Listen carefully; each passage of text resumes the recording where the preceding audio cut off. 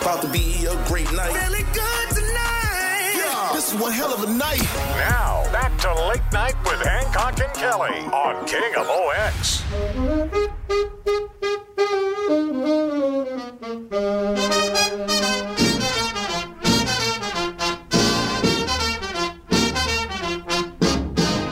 Ah, yes, you know her as the voice of the news here at KMOX, Maria Keena. But did you know that she is the band leader of the Knights of Swing, a 16-piece orchestra performing the big band classics of yesteryear all over town? And she joins us every Monday night that we're here. And even when we're here on Wednesday nights, there she is, Maria Keena. Hey, how are you? Delightful, and so glad to have you. You and I had the pleasure of having dinner over at the home of Kevin and Nancy Colleen. Correct. A few weeks ago. Yes. And it was fascinating. You were telling about the impact that your mother had on you, and just a remarkable woman, your Very mother. much so. She passed away a couple of years ago. Yeah. And you and she were inseparable in so many ways.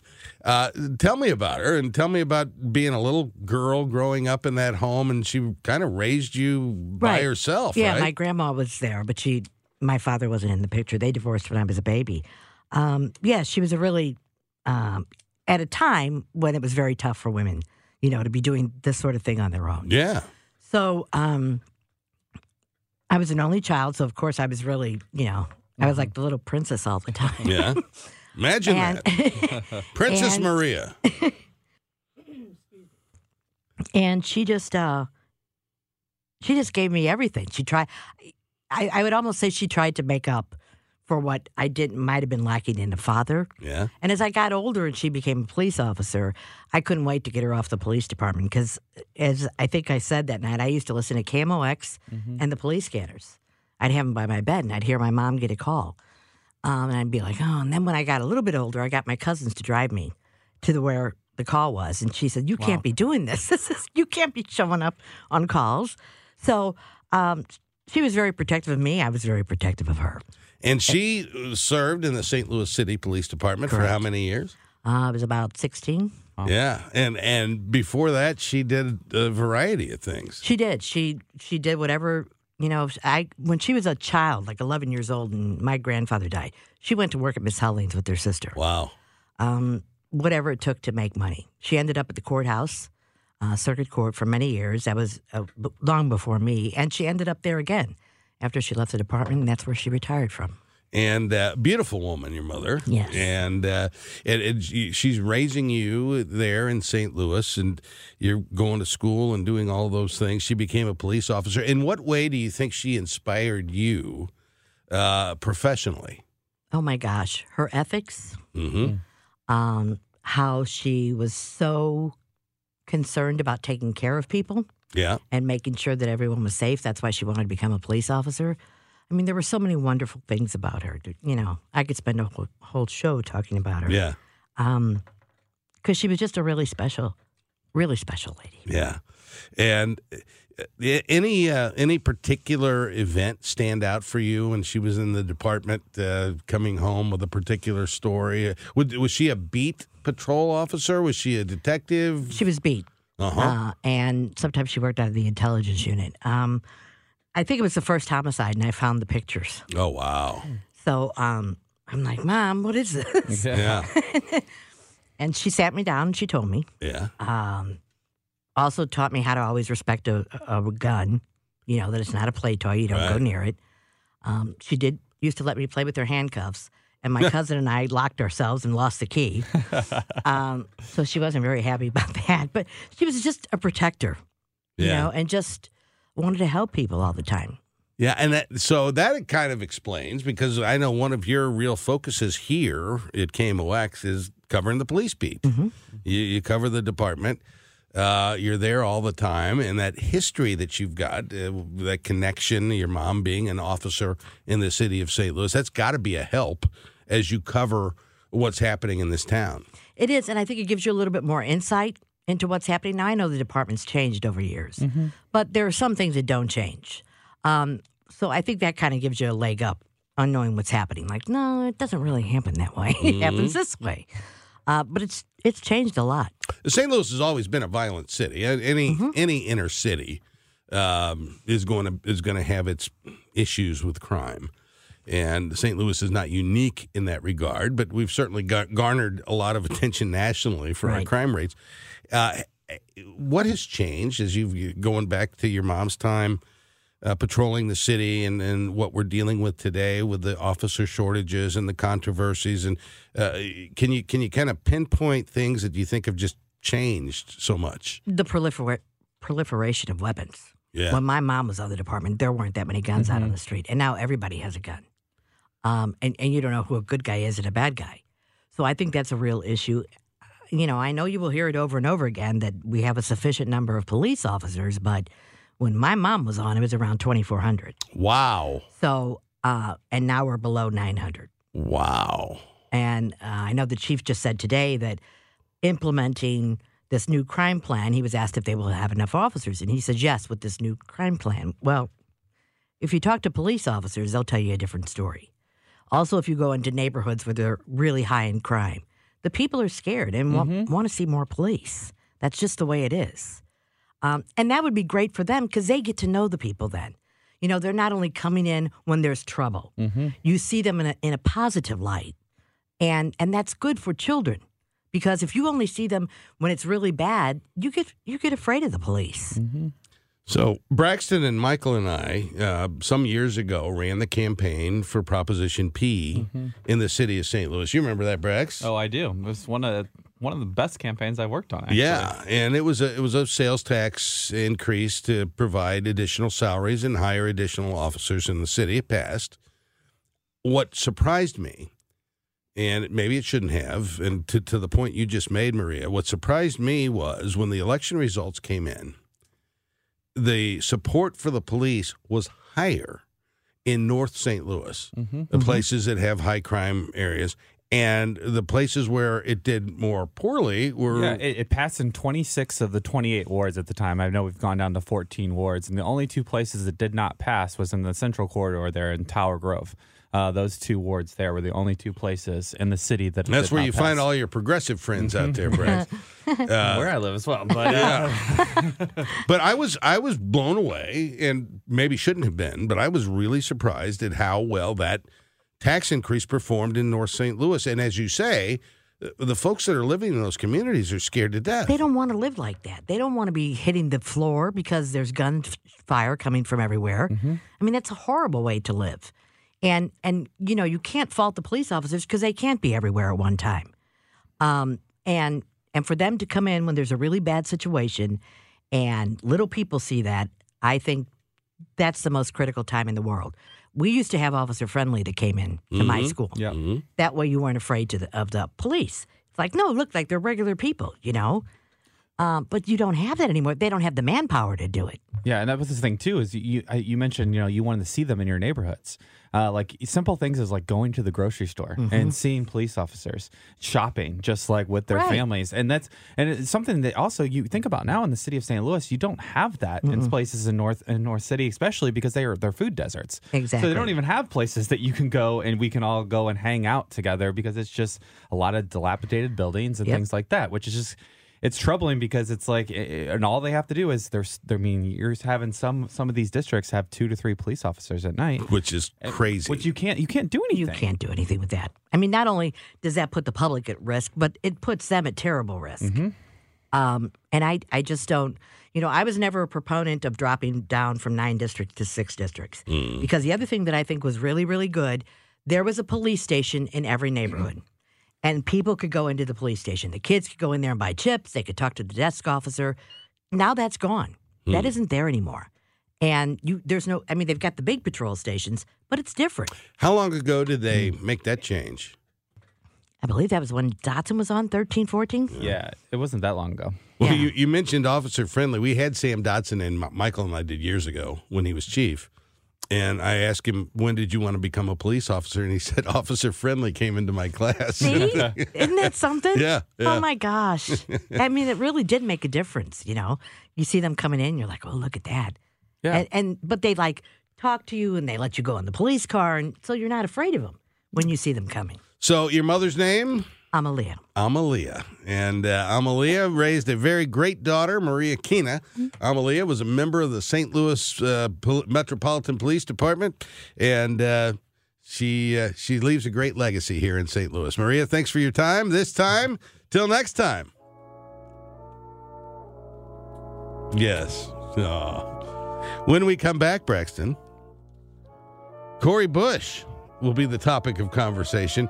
She's got herself in a little hot water out there. We'll break it down for all of you, give you what we know, which is not a lot. And that's next, right here on KMOX.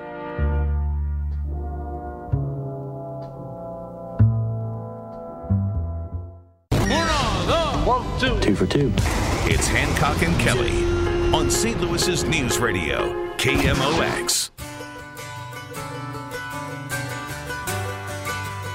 Unless anybody knows what it's like to be an African-American woman in a powerful position and a single mom and have your life threatened on a daily basis, I support her providing security that she needs for herself and her family. That was the mayor of St. Louis, Tashara Jones, asked about all of the goings-on with Congresswoman Cori Bush here. It became news yesterday that the Justice Department has... They filed a subpoena with the U.S. House of Representatives for their records, their spending records by members.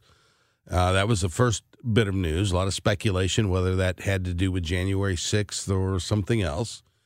Then it leaked out that the target of the investigation was a congressperson, potentially misusing public funds.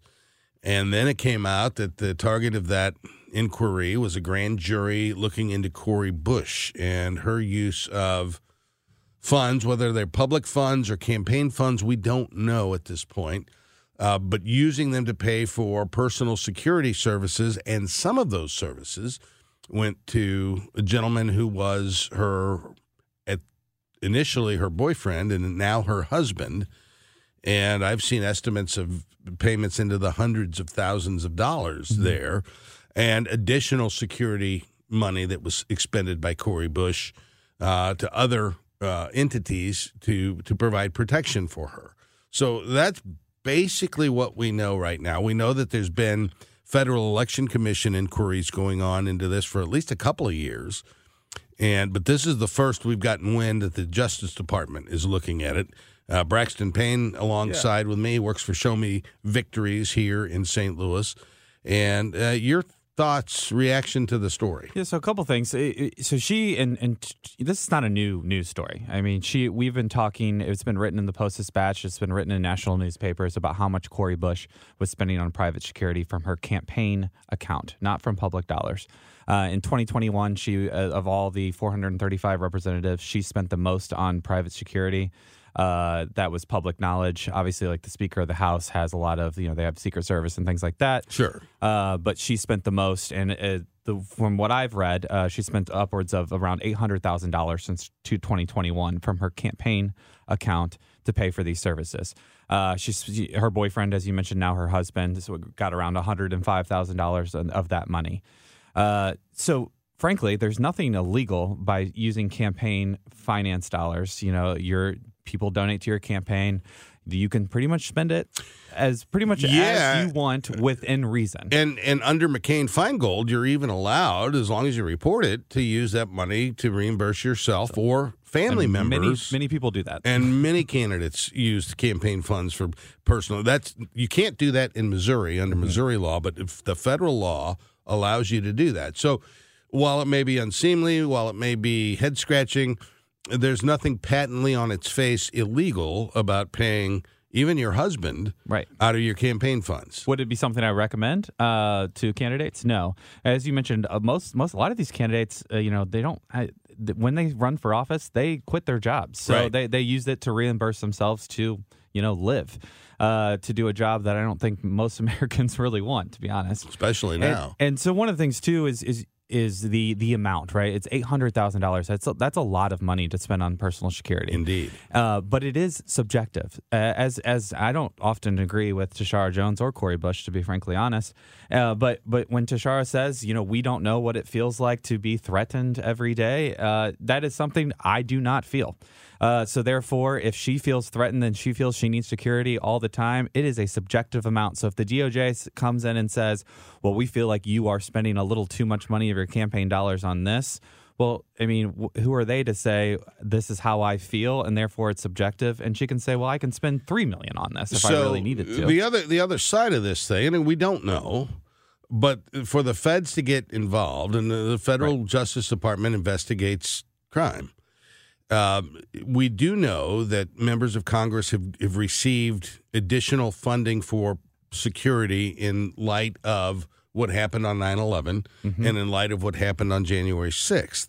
So there are public monies there that every member of Congress has access to. And one of the things that could be an issue here, we don't know, but was she, and she says she wasn't. Cori Bush says she did not use taxpayer dollars, but that could be potentially something that the DOJ is investigating. Right, and if that's the case, frankly, if she gets charged and convicted and all these things, I mean, she can still, from what I'm aware, still run for Congress. I think she's in a spot where she's like Donald Trump.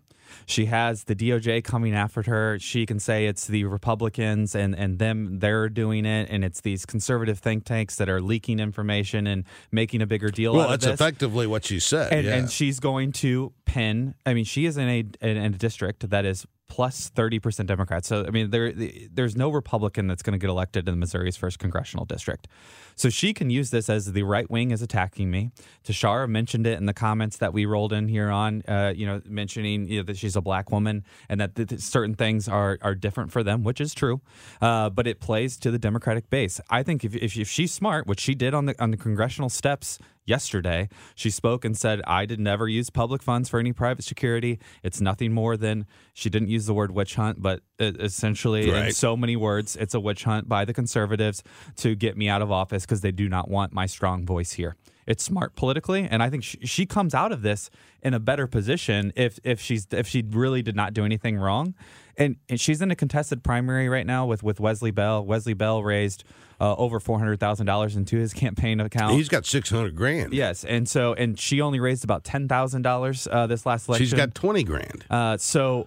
But it's besides the bad votes that I view. She voted against the bipartisan infrastructure bill, the Iron Dome for Israel. She's been pro defund the police, but spending the most on private security in 2021. All of that are issues. But all those things are mainly red meat for conservative voters or even moderate voters. She's in a very liberal district, and I don't know if can Wesley Bell cut through that. It's going to be really tough for him. It's interesting, and I've never really thought Bell had a credible shot, but I'm beginning to maybe reassess this because of where the campaign finance dollars are. Did you see the vote that Cori Bush cast today? You may not have seen it. But there was a bill on the floor, or a resolution on the floor of the House that would bar Hamas people involved in the attack October 7th. The Hamas members would bar them from coming to the United States. There were 2 no votes on the bill. One of them, Cori Bush, the other, Ilhan She's turned Omar. into Josh Hawley, the only no votes on things.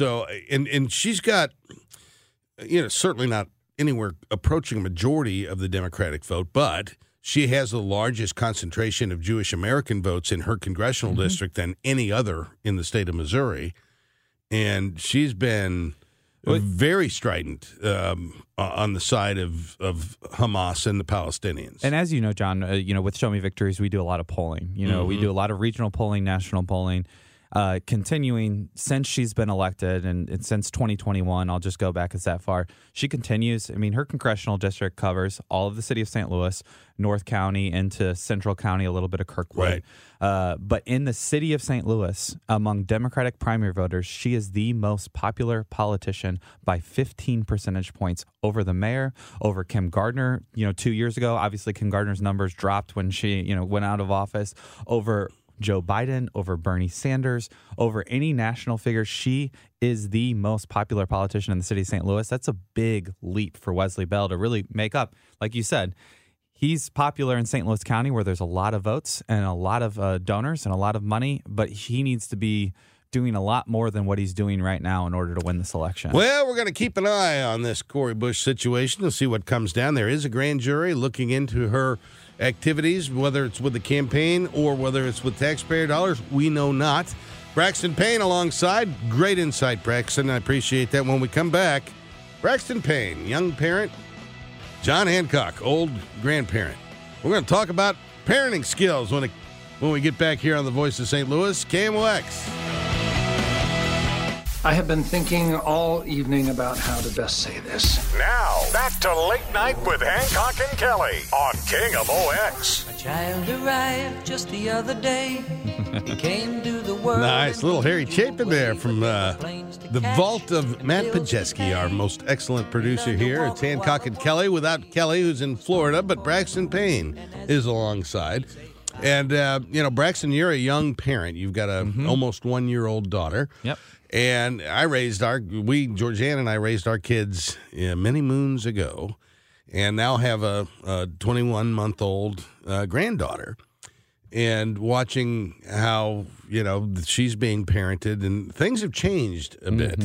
Now, you've not gotten to a point where you even have to worry about discipline at this point, right? No, it doesn't resonate. Right. She does kind of what. Have you seen any kind of little hints of rebellion there yet? Yeah. So the best part is what she does now is, when you feed her, you put her in the high chair. Right. And, you kind of let her, I put, the cheese squares, the little chicken, kind of spread it all out where she can pick it up herself. She'll eat it. She's a great eater. Can't complain. So she'll start eating it, and then she'll throw one to the dog. Right. And then I go, and she'll look at me with just this death stare. And okay, I know I'm not supposed to do this. And she'll pick up another piece without looking at it and just throw it. Yep. And she'll just keep throwing it until I come over and stop her. That's the most like rebellion we're getting out of her right that's now. where it always starts with the food. We're seeing that with baby Tula as well. So have you and your wife talked about discipline and how that's all going to look down the road? So we haven't quite yet, honestly. But one of the things that I grew up, I was spanked. I was put in timeout, and I have a lot of friends that don't do any of the physical hitting anymore, right. Which I think is okay. But I have, friends that are really good at discipline, that are a little bit stricter. When we say timeout, for 3 minutes in the chair in the corner, it's 3 minutes. It's not 1.5 minutes. They'll let you scream it out. So I've kind of taken a lot from my friends. I'm kind of in the middle of my group of having friends. I have a couple that have, I went to the aquarium today, with a 3 and a 5-year-old of my friends. And then I have ones that are pregnant right now. So I'm kind of in the middle. So I'm learning from a little bit of each of them. What about Tula? What are they going to, have they had the discussion? I don't know. I don't know. So, we have her 3 days a week. And wow. That's nice. Yeah. Well, it's so awesome. Yeah. But she'll get, and it's funny because my daughter, her mom, Tula's mom, my daughter, when she was a baby, you could almost set your watch at 3:30 in the afternoon. She would just melt down and screaming and hollering and writhing. And the only one that could calm her down was good old Dad. And so, and Tula she's got that 3:30, 4 o'clock, it starts all going south. But she's my grand, she's so precious. I can't see myself ever disciplining her. But, it's a thing that parents definitely have to deal with. And I didn't spank our kids more than a couple of times, and it was merited. And they were older. I didn't spank them when they were this age. Yeah. But it was merited. And, I think I found it to be a helpful tool. And they both turned out pretty well. Thank goodness. But it's a lot raising kids. And then you go, if you spend any time in a grocery store or a restaurant, you'll find kids, they're 2.5, 3, 4 years old, that are completely out of control, completely undisciplined. And the parents are sitting there, bargaining with them in a public space like that. Clearly there's no discipline going on at home. And that's the last thing you want. Yeah. If you're raising a kid. I'm mortified of being out in public and my child having a meltdown. That is like top 5 anxiety, and I have anxiety about a lot of things. That is definitely one of the things. And, and coming into knowing I was going to be on the radio tonight, I mentioned this topic to you, and I knew, it's like parenting tips, but like, our audience is probably not current parents at this time. Right. They're probably more your age, and so I just like, I have. Actually, they're older than me. Right? Yeah, so I have great in-laws that help out a lot. My parents help out a lot, and one of the things that I see of your generation that is doing, a lot of times your generation, the dad was working and the mom stayed home, or you kind of had that type of style. Now you have a lot more like my generation, hands-on dads. Which never said you guys were absent, but I work 2 days a week from home, and I have the baby with me, and I'm chasing around doing Zoom calls, trying to send emails, and I'm, there because it's just a different culture. One thing I appreciate about your generation is how what I see from my parents, my in-laws, and also my friends' parents is that you guys are present. And it's something like you just mentioned that you watch the Tula 3 days a week. That's absolutely amazing. Childcare is insane expensive. Yeah. So just being able to have that extra money to save it to put towards fun things for the child is amazing. Like we'll get to go on a vacation with her. We just got Gia her first passport. Wow. We don't know where we're going yet, but we got it for her just in case we want to go somewhere. But just being able to have the grandparents like you guys that are present and they listen, and you spoil a little bit, but I've been experiencing my mother-in-law watches Gia once a week, is that she asks questions. You kind of mentioned how you discipline, what time do we do this, try to limit the screen time and the television, and and I see that in like my father-in-law too, and he always says I'm so jealous of you. And I go, well, why, Bill? You're a great dad. Well, I was never home. He was working 2 jobs to support 3 kids under the age of 2 at one point. I mean, they were 2.5. I mean, they were all under the age of 3. I mean, it was just insane. They had him back to back to back, and he was working 2 jobs. He was making phone calls for Sears at night to do debt collection. I mean, like just working, and he's like, I just wish I could have been there for those times. So I really cherish those times, but I appreciate the grandparents like you that are present and it's nice because it's nice to get a break from our kids. It's nice to go to dinner. It's nice to go to a soccer game. It's nice to go to a hockey game and just get a break. Sure. And I don't feel like your generation really had that with you. I mean, you might have. So, there's always cases, but like. Well, and the other thing that's changed here in St. Louis is, when I was coming up, my parents lived here. Georgianne's parents lived here. Right. And I think that experience was probably shared by many, if not most, people. Mm-hmm. And now, our kids are, Johnny's in Chicago, and the kids are moving, and it's less common to have 2 sets of grandparents in town when you have a young one. Very much so. And so that's a change. My mom lives in Wentzville, which I feel like is a different state. Well, it is. So, I mean, sometimes, it takes her 45, 50 minutes to get to my house. So it's special when she does come. I mean, we're planning. She texted me the other day.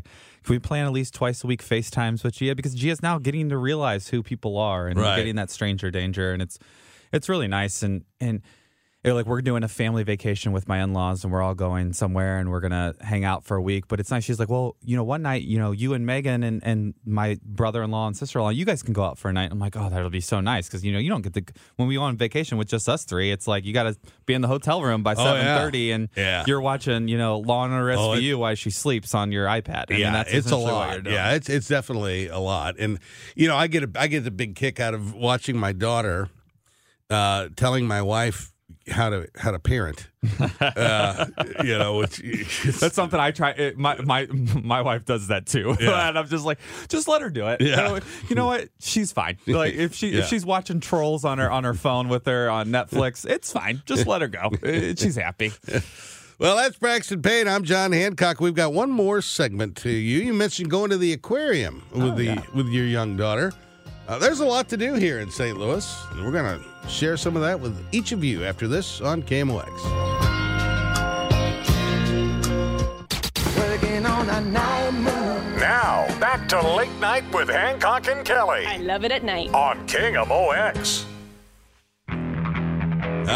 Yes. Welcome back to KMOX. John Hancock. Michael Kelly's in Florida. Imagine that. But Braxton Payne is alongside, and I thank you, Braxton, for coming in. I don't know how I would fill this 2 hours without you, my friend. Well, it's been nice being here. We got a little bit of time left, though. We do have a little bit of time left, and we've got the Super Bowl, but that's not for a couple of weeks now, or a week and a half, I guess it is. And the weather tomorrow is going to be 65 degrees out there on February the 1st. Of course, I go out of town tomorrow. Oh, where are you going? I'm going to Milwaukee tomorrow. Oh, that's right, with the volleyball. Yeah, it's supposed to be 40 degrees there, so that's not too bad for Milwaukee in the 1st of February. Now, how big is a volleyball team? So our volleyball team is 15 players. Because you've only got 6 on the court, Six on the court, and then you have one, he's called a libero for lack of a better term. He can kind of come in and out when he wants. So kind of like 7 players. Kind of got a little rover going on there. Huh. Yeah, so we go to Milwaukee tomorrow. I'm excited. It's a great road trip. When I played, Milwaukee was always my favorite city to visit. So the 15th player on a volleyball team, how much actual court time will they see during a game? So what we like to do is we like to sub a lot. So during the course of a match, usually about anywhere from 9 to 11 players get in for that set. There's three best out of 3, or best out of 5, excuse me. So sometimes, all 15 will see the court. We had that last weekend. We were up in Chicago, and all 15 players saw the court within those 2 games we played on a Saturday. So I'm in a group with a group of guys that gets together every week, and one of them was a professional volleyball player in Germany. Wow, yes. Went to high school here, graduated from Westminster, and then I guess signed a contract. I guess volleyball's a thing, right? It's huge. It's huge in Europe. So if you want to play professionally, that's where you go, or you go to Asia. It's very big in the Eastern, European countries like Serbia, Bosnia, Hungary. You talk about Poland. It's massive in Poland, Germany. But it's also big in Asia and China and Singapore. And I guess if you're 6'5" or 6 and you go to Asia to play, you're going to be like the king of the mountain. I mean, they sell out arenas. I mean, you're talking anywhere between 15 and 35,000 fans for a professional men's or women's volleyball. We just actually, in the United States, we just started a professional women's league. The first game was last week in Omaha is one of the teams, which is a hotbed for women's volleyball. Omaha's a huge sports city. Oh, it's no joke. They sold out the entire arena, 11,000 people for the first inaugural game. There's a team in Atlanta. We'll see how that goes. They've tried it before, but women's sports. Women's volleyball in particular is massive. I don't know if you saw the first game of the year of the Nebraska Cornhuskers. Missed it. They played in their football stadium, John. They did. They played in their football stadium. 92,000 plus. I mean, they're in Lincoln, Nebraska. What the heck else? So they had 92,000 plus went to their first game. Well, and the football team stinks now. So they just got a new quarterback. He's a 5-star recruit from Atlanta, Georgia. Yeah, we'll see. The volleyball's big, and Omaha, interesting city there. You know who's from Omaha is Bob Gibson. Oh. He was born and raised in Omaha, Nebraska. Went to Creighton University there, and they're the host of the College Baseball World Series every year at Creighton University. Have you ever got a chance to go up to the College Baseball World Series? Never have. So I've been to Omaha. So I've been once, and I went when I was actually in college, and it was one of the best experiences. We had Is that right? Well, at the time, ex-girlfriend that went to Creighton, so obviously Omaha was an easy spot and a free place to stay.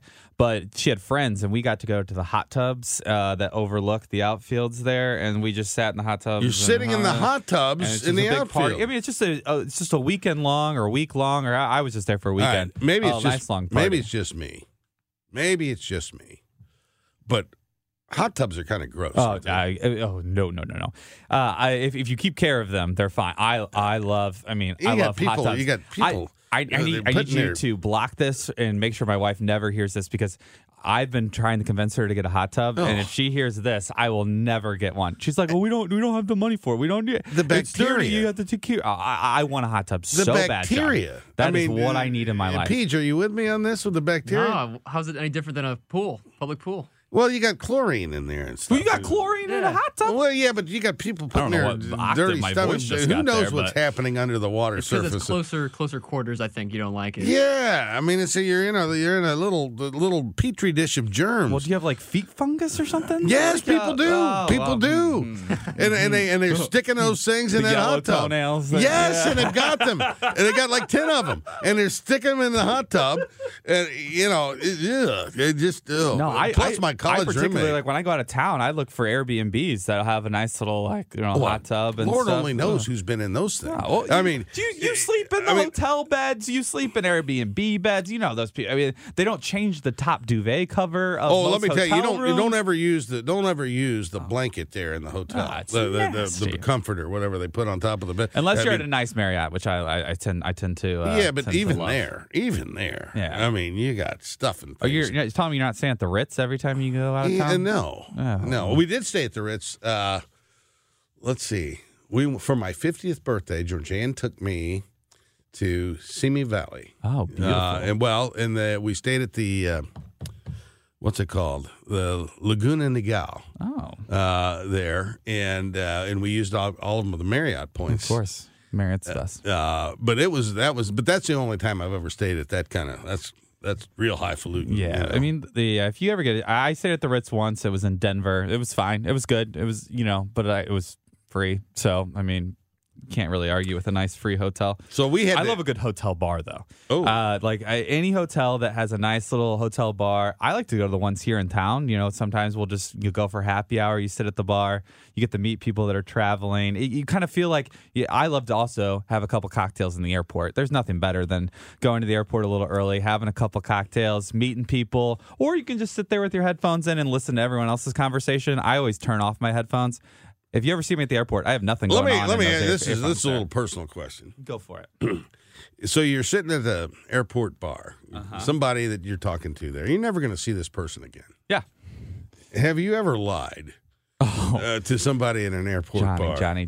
Oh, yes. I have a whole backstory. I'll go with my best friend, Tom. He works with me as well, but we'll make up before we get there. Okay, what's our backstory? So we'll make up a whole backstory of who we are, what our names are, where we're from, where we're going. Yeah. Oh, we have a whole story about it. Oh, yeah, you have to. And that's the best part about the airport is you'll just watch people go through, and that's what we'll do with my friend. Is we'll just say, okay, that person, what do you think? Where do you think they're going? What's their life story? Yeah, we make up stories about everyone else. The airport's the best. I love the airport. You just struck a chord because I used to fly back and forth to Columbus, Ohio every week.